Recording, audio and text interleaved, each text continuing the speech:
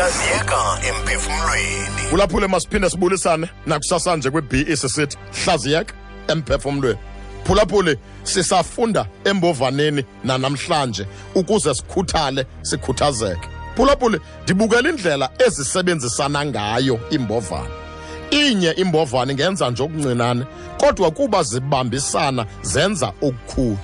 Phulaphule xa sinofunda singabantu kwindawo ngendawo kwinkonzo ngenkonzo esikuzo kumabizo ngamabizo esizifumana sikuyo uba singakhe sifume nje ukubambisana amandla am ahlangane nawakho intsimbi itsho ilole enye intsimbi singabukhali macala mphulaphula lilifa lethu elo mphulaphuli ligugu lenkcubeko yethu elo ukubambisana ukuncedana ukuphakamisana zingekabikho ezindonga mphulaphuli sibiye ngazo ezenze into kokuba umuntu abelilola ahlale yedwa umuntu omnyama umuntu entsundu ebephathisana ephilisana kwakungekho nto umuntu azenzela yedwa umuntu ebephakamisa omnye phulaphuli nakusasa nje ndifuna ucinga into kokuba xa unyuka man susolo ufuna unyuka ngomuntu kodwa khawuzingisele ukunyuka nomuntu ungasoloko mphulaphuli ujonge ukuphucuka wedwa ukujonga into kokuba ndingamphucula njani na omnye umuntu